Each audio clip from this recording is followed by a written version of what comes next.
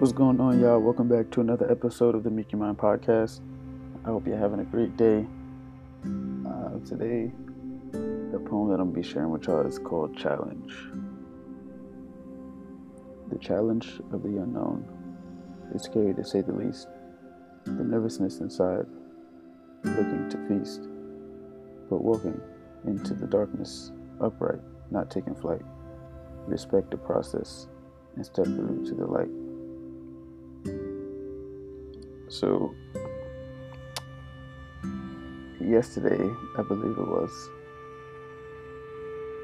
I had this, thought in my head about doing, or not doing, but the fear of doing things that you are uncomfortable with, things that make you nervous, afraid that, you might fail or whatever that case may be.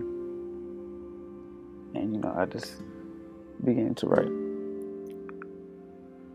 Doing things that you've never done before is very scary, whether it's learning something new in the job and like being afraid to fail, or, packing up and, moving out of your city, state, or even country. And, big purchases, things like that. Scary as well for, different reasons. I can go on and on. Most of the time, the fear and nervousness is in our head. We make up these scenarios and make us doubt us.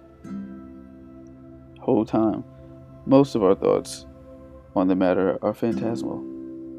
And it's alright to feel that way, but stepping up to do whatever it is that scares you for whatever reason, despite what your fear is, you gain a little bit of confidence. And then once you get it done, you'll be like, okay, maybe it wasn't that bad.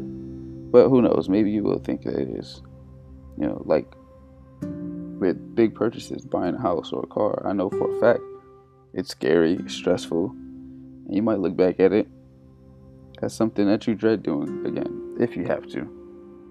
But other than that, you discover that the thoughts in your head make it 10 times scarier. So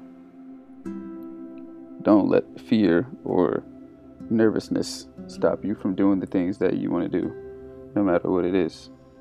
Make sure you walk upright, chin up, chest out, and go be fearless in the face of fear.